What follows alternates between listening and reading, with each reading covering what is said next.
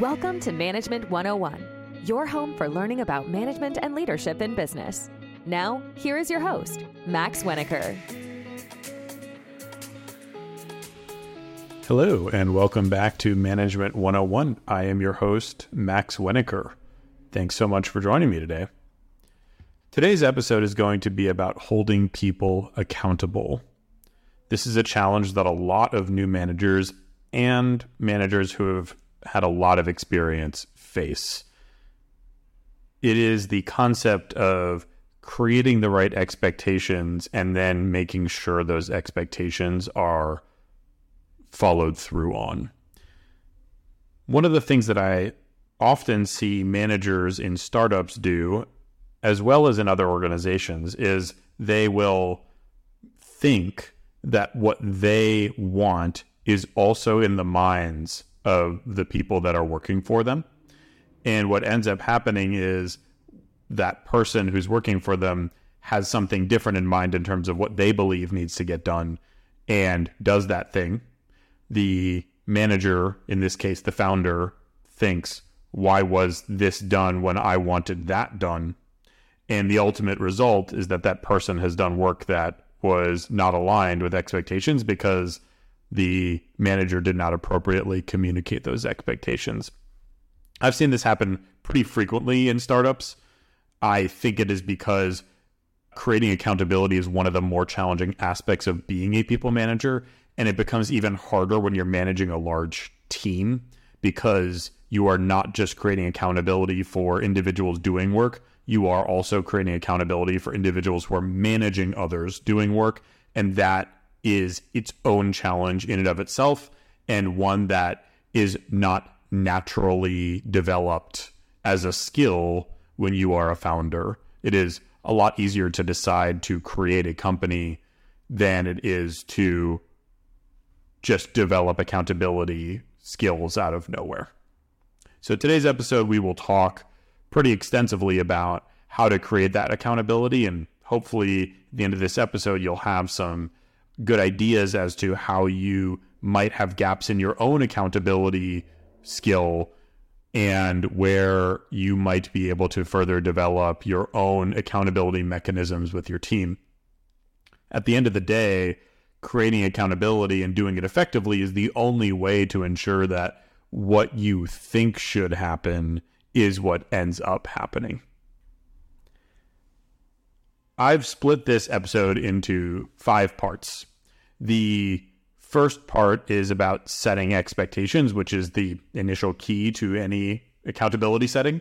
The next part will be about documenting expectations. The third is about checking in on progress along those expectations. The fourth is celebrating wins and using failures as learning opportunities. And then the fifth, I will talk through what are the mistakes that managers typically make when they are trying to hold people accountable. Let's kick it off with setting expectations.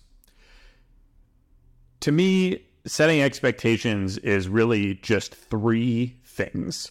One is the outcome that you are expecting. 2 is the milestones along the way to that outcome that you are expecting to be achieved. And then 3 is, when are all of those things going to take place? Let's say that you are looking for your sales team to build a larger sales funnel. You're looking for them to sell more services or products. The outcome that you might establish with your head of sales is a sales target. We want to get to $1 million of annual recurring revenue through new sales by 6 months from now.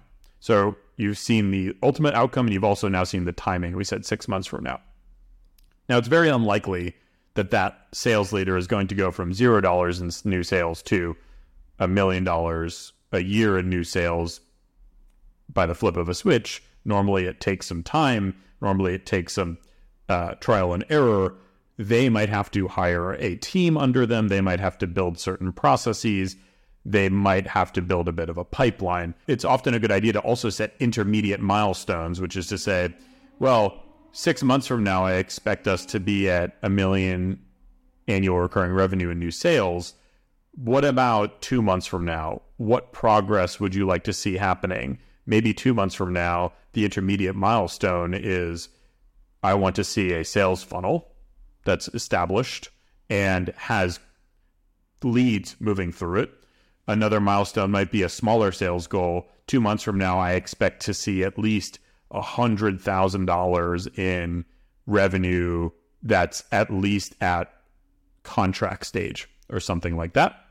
You're breaking down that larger goal into smaller steps. You're setting the expectations of not just here's where we want to get to, but also here's where I think we need to be in at different points along the way. The more of that guidance you can give to your team member, the easier it will be for them to actually accomplish that goal. Most people have a really hard time operating in total white space. If you just say, get to this end result 6 months from now, the vast majority of people will have a lot of trouble going from 0 to 100 and getting that done. But if you say, not just 6 months from now, here's where we need to be, but here are some things that would demonstrate we're making progress along the way. As an example, building that sales funnel, then a sales leader is going to say, it's not just I need to do all these things by 6 months from now. It's that here's an order of things I need to do, and here's when I need to do them. And it helps create better spreading out of their work, and it helps show them that they're making progress over time. If you just say, get here 6 months from now, and then you don't check in on it, and you don't say any intermediate goals that you're looking for, then that individual may have no sense of if they're making good progress in your eyes until the very end, which at the end, either they've made it or they haven't. There's no course correction opportunity. So it's really good to both set the long-term goal, but also to set those intermediate milestones. One of the key questions that I think needs to be answered when thinking about how you set expectations is, how will you measure those outcomes? I was having a conversation earlier today with a client where we were talking about specifically the sales funnel problem. This person is working on helping develop their sales leader, and this sales leader has a bunch of sales managers under them who are at varying levels of capability. And in order to have this team be really effective, the person I'm working with wants their sales leader to help develop those sales managers. And we agreed that it made sense to set some expectations around individual development plans. The sales leader would create development plans for each of those managers. The question that this client asked me was, how do I measure that? This sales leader could just mail it in. They could literally just write down development plans, and they could be terrible, but technically the sales leader would have filled the requirements and gotten to the outcome that I asked for. Measuring the outcomes is really important, and being detailed around what the outcome should look like is also really important. To some extent, you do need to rely on your team members to not just fulfill your wishes to the letter of them, but also to the spirit of them. But more importantly, set the right expectations with the right amount of detail about them. So in this case, with this client of mine, what we talked through was, what do you want these development plans to look like? It's not just a binary whether they're created or not, but they probably need to have certain contents. And they also will need to have action taken against them. It's not just a question of, well, 2 months from now, these development plans are created, and that's that. It's also a question of, well, is this leader actually working on these development plans with these individuals? Are those individuals progressing along those development plans? So what started as just a binary 2 months from now, I want to see individual development plans for all these managers, turned into 2 months from now, I want to see development plans for all these managers. 3 months from now, I want to see weekly meetings or monthly meetings associated with those development plans. And I will do checking in to see that they're actually being actioned. And I will provide a template that says this is what a good development plan should look like. Measuring the outcome here is not just a binary, did it happen or not, but also what sub-metrics do you want to be accomplishing? And in this case, it was, yes, the development plans will be created. That is one outcome. But as part of that outcome, they will also have all these other pieces attached to them, which make them high-quality development plans. The next component of setting expectations appropriately is documenting those expectations appropriately. if you have a conversation around expectations and then check in on them 3 months later and haven't written anything down, it is very possible that in that intervening time, you and your direct report have slowly gotten on different pages around what needs to happen and by when. The only way to ensure that you are both in agreement is by documenting them in some way. This can be as simple as a Word document. Companies often use Gantt charts to show timelines of different goals. There are tools that companies use for project management. There are all kinds of options for documenting, and they can go from very simple to very complex, depending on what a company needs. But they all put the expectations of each team member and each team in one place. And the reason this is important is it might be something very simple to remember, but there's something about the human brain, and I won't get into the science here, mostly because I don't know it. There's something about the human brain that simply operates better when something is visible to it. When I can see this is what's expected of me, and it's written down in my email, or it's written down on a slide somewhere, or it's written down on a project plan, it is a lot more likely that I will follow through on that. And of course, it's a lot more likely that my delivery will be accurate to the expectation, because if I'm ever unclear, I can just go back and look at what was written down. Companies, when they get bigger, do this by doing quarterly planning, where they ask each organization, each team, to say, here's what we plan to accomplish this quarter. That is a organizational version of setting expectations. And you can do the same thing with your direct reports, which is to say, in a given week, a given month, in a given quarter, a given year, what do we want to get done? And when you write down, this is what we plan to get done, it becomes a lot more likely that it will be completed, and it becomes something that you can reference over time more easily to say, how are we doing against this? I actually don't think that documenting expectations is really that challenging. It's not very complex. It can truly be as simple as writing it down in a Word document or a spreadsheet of some sort and then just checking in on it over time. I think the most important thing is simply that it happens.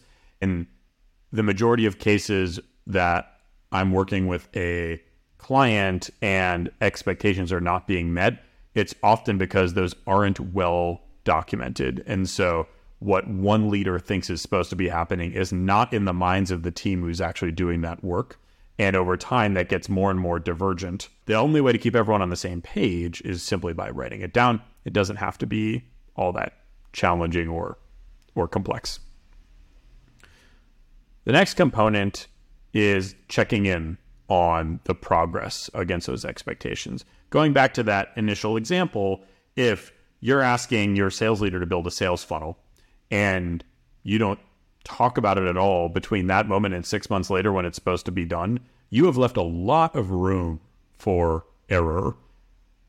You have not created opportunities to check in on blockers that have arisen that you can maybe help with solving. You have not created any opportunities to chat through progress. The likelihood that things just end up where they're supposed to be 6 months from now is a lot lower if you're not checking in on some repeated basis. The key here is to, as part of the expectations, establish how often are we going to be checking in on this thing. If I'm asking you to build out this big sales pipeline, we should chat about it in our one-on-one every week. And in our one-on-ones, we can actually together establish the local expectation along the path to getting to a full-on sales pipeline that's producing $1 million in revenue. Here are the things that we agree need to be accomplished this week in order to make that happen. Or if it's someone who's more developed, it's maybe something you can check in on less frequently and just maybe it's once a month or something like that, where you just ask, how is it going on developing the sales pipeline? Let's chat through what your project plan is. How are you progressing against that project plan? And that individual can say, I am exactly on target. There have been no blockers that have arisen that I haven't been able to deal with, or we just ran into this issue that I think might impede progress. Maybe it's been more challenging to identify new sales leads than we expected, or it's been a lot harder to hire salespeople than we expected, or we were trying to implement Salesforce and that's taking longer than we expected it to.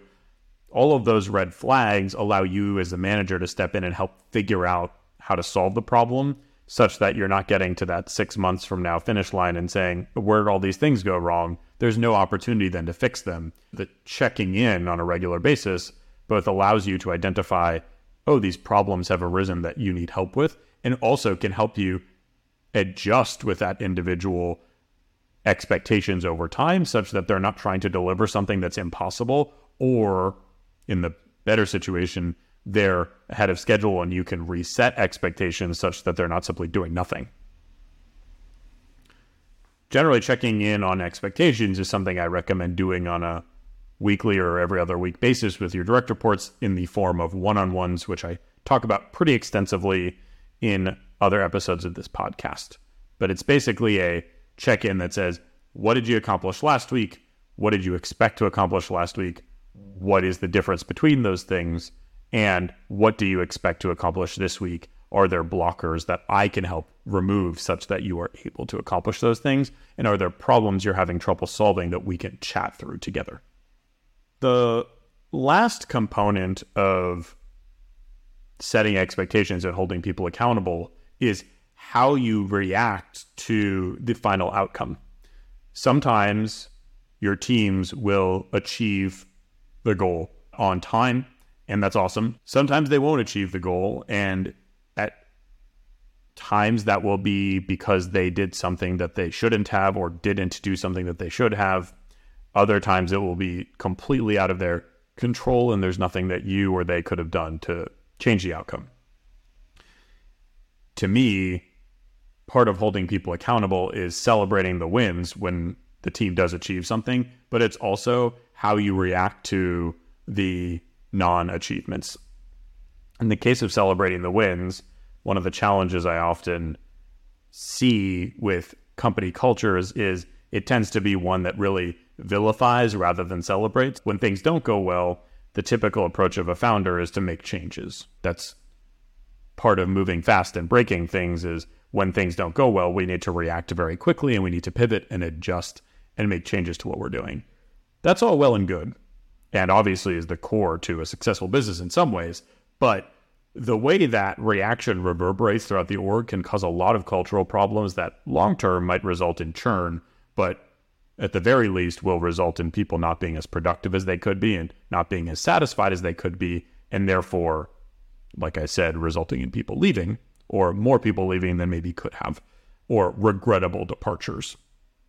Rather than just thinking constantly about what could we be doing differently, taking some time to celebrate the wins. Hey, we did achieve this goal. Look at all the amazing work that this team did, and calling out very specific things that the team did in order to get to that final outcome.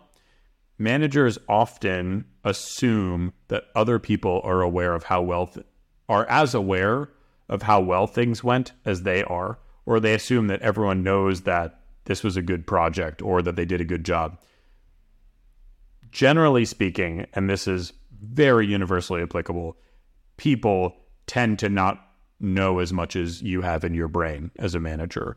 And so when you're sitting there thinking to yourself, oh, that went really well, or if you're just thinking about that project and you realize that you achieved the goal, don't assume that anyone else has realized that yet. Or maybe a better way to phrase that is, don't assume that everyone else knows that you know that. Better to over-communicate on those wins and really celebrate and make the team feel good about them than to risk them not knowing that you thought they did a good job. A lot of heartache and frustration at companies that I've worked with has been from individuals doing work not receiving the commendment and the encouragement from their managers that they felt was deserved given the work that they had done. And I have never run into a problem at a company where someone said, my manager celebrates my wins too often or gives me too much positive feedback. Pretty sure that's not a thing. The flip side of this is how you view failures. And I think the key here is actually generally not to view things as failures at all, to separate person from process. ultimately, when things don't go well, it's because some piece of the process didn't happen the way that we wanted it to. And there was something about the process that could be fixed. It is not you as an individual did a bad job. It is this process had a bad outcome. And in the future, there's probably something we can do differently to ensure or to make that better outcome more likely. You can separate person from process. For example, in one of my roles, my team was trying to come up with a better way to standardize the way that a certain function worked. So instead of a bunch of different people handling a process in different ways, come up with one standardized process where they were fed exactly what task to do at one point. We did a test of it, and we tested it with one individual in the team, and it worked really well. And so we decided to roll out version 2 of the test, which expanded to a few more individuals in the team who were supposed to run this process. And that version of the process went really poorly. It turns out that the first person we had tested this with was far and away the highest performer on the team that we were working with. They adopted this new tool and process quite easily. But when we rolled it out to more individuals in that team, we were involving individuals who weren't low performers by any means, but they were not the highest performers in the team. And they started to ask more basic questions that we hadn't come up with initial answers to because this first person we tested with had just done these things automatically or had made good assumptions. So what we thought was a really positive first test ended up being a really inconclusive one because the second round of testing where we expanded it to more individuals went very poorly and ultimately went so poorly that we had to scrap the project. Now, my manager, who was the COO of the company, certainly could have said, Max, you should have tested this with a broader audience. You did a bad job. I think that maybe technically would have been right. But instead, my manager asked me first what happened, just asked me to walk through the steps of what had occurred, and then asked me what would I do differently with the same information? Where should the process change in the future? And when this manager did that, they took the blame and accusation away from me personally and instead made it about the process itself. And we couldn't change what happened in the past, but we could use it as a learning opportunity for the future. And then my performance was judged not on did I do all the things exactly as ideally they would have been done, but rather did I learn from these bad outcomes such that they would happen differently in the future? And would I be able to recognize when there was the potential for failure in the future and thus be able to avoid that and create better outcomes? To me, this was an incredibly motivating managerial experience because instead of feeling bad for myself and being upset with myself, instead, this manager was having me channel that energy towards what could be done differently next time. And ultimately, since the outcome was already determined, this process and project had already rolled out, there was nothing that could be done to change what had already happened. All that we could do is just make sure that something similar didn't happen again, that we were coming up with more proactive ways of addressing these problems that we discovered. It's impossible for any individual to think of all the potential pitfalls that would lead to them not accomplishing their goals, whether it's things out of their control or things in their control. So to tell someone that they did a bad job because this thing didn't go well is often just not very productive. Instead, use the failure as a learning opportunity and try to think about it as what went wrong here rather than who did wrong here. The best companies I've worked with have done a really good job of separating person from process, and the companies that have struggled with culture issues and high turnover, or the teams that have struggled with culture issues and high turnover, have often been because managers, whether purposefully or not, are trying to hold an individual responsible for having caused the problem rather than creating the opportunity for that individual to figure out how to do differently next time. This last topic is not exactly one of the components of holding people accountable, but how to avoid some of the mistakes that managers often make when trying to hold people accountable. There are 4 in my mind that I see happen all the time. I'll go through them one by one, and hopefully you'll learn something. The first is managers often assume expectations are a lot clearer than they actually are. I see this happen most frequently with more experienced managers managing more junior employees, where an experienced manager is so used to doing something a certain way that they just assume everyone knows to do this thing, and they don't set clear expectations around, hey, this thing has to be done, and here are some good ways to do it, or here is the way to do it. They have it in their head, this is supposed to happen, and the employee does not have it in their head that this is supposed to happen. Get to the end point where it was supposed to have happened in the manager's mind, the employee hasn't done anything because the employee has never been told what they're supposed to do. It is very easy to make the mistake of assuming that your employees know everything that they're supposed to do. It is way better to over-communicate and measure twice and cut once. Have those check-ins and make sure that employees are super clear on what needs to happen. It's not micromanaging if you're just checking in and seeing if they know what needs to be done. It might be micromanaging if you are checking in all the time and telling them what to do at each individual step. The next mistake I see managers make really often is one I just talked about, trying to place blame rather than finding solutions. I think I'm going to give bad managers the benefit of the doubt here. I think that most bad managers are not trying to make people feel bad when they are placing blame. They have either just grown up in an environment in a professional setting where this is normal, where someone needs to be blamed for the problem, or they don't know any better. Like, this is just a default because we're human beings and we are imperfect managers. What I see happen all the time is managers who, even in the course of trying to find solutions such that these things don't happen next time, often end up placing blame on someone and saying, this team didn't do this thing, or this team did that thing and they shouldn't have, or this individual was supposed to do this and they didn't. It might come across to you as a manager as not accusatory, but if someone believes that they could have done something differently to make a better outcome, I bet they're feeling bad about it. And they're going to take even the smallest inference that they did something wrong to heart. Focus on how do we create the right set of processes such that the outcome is better next time, without saying anyone did or did not do this thing this time.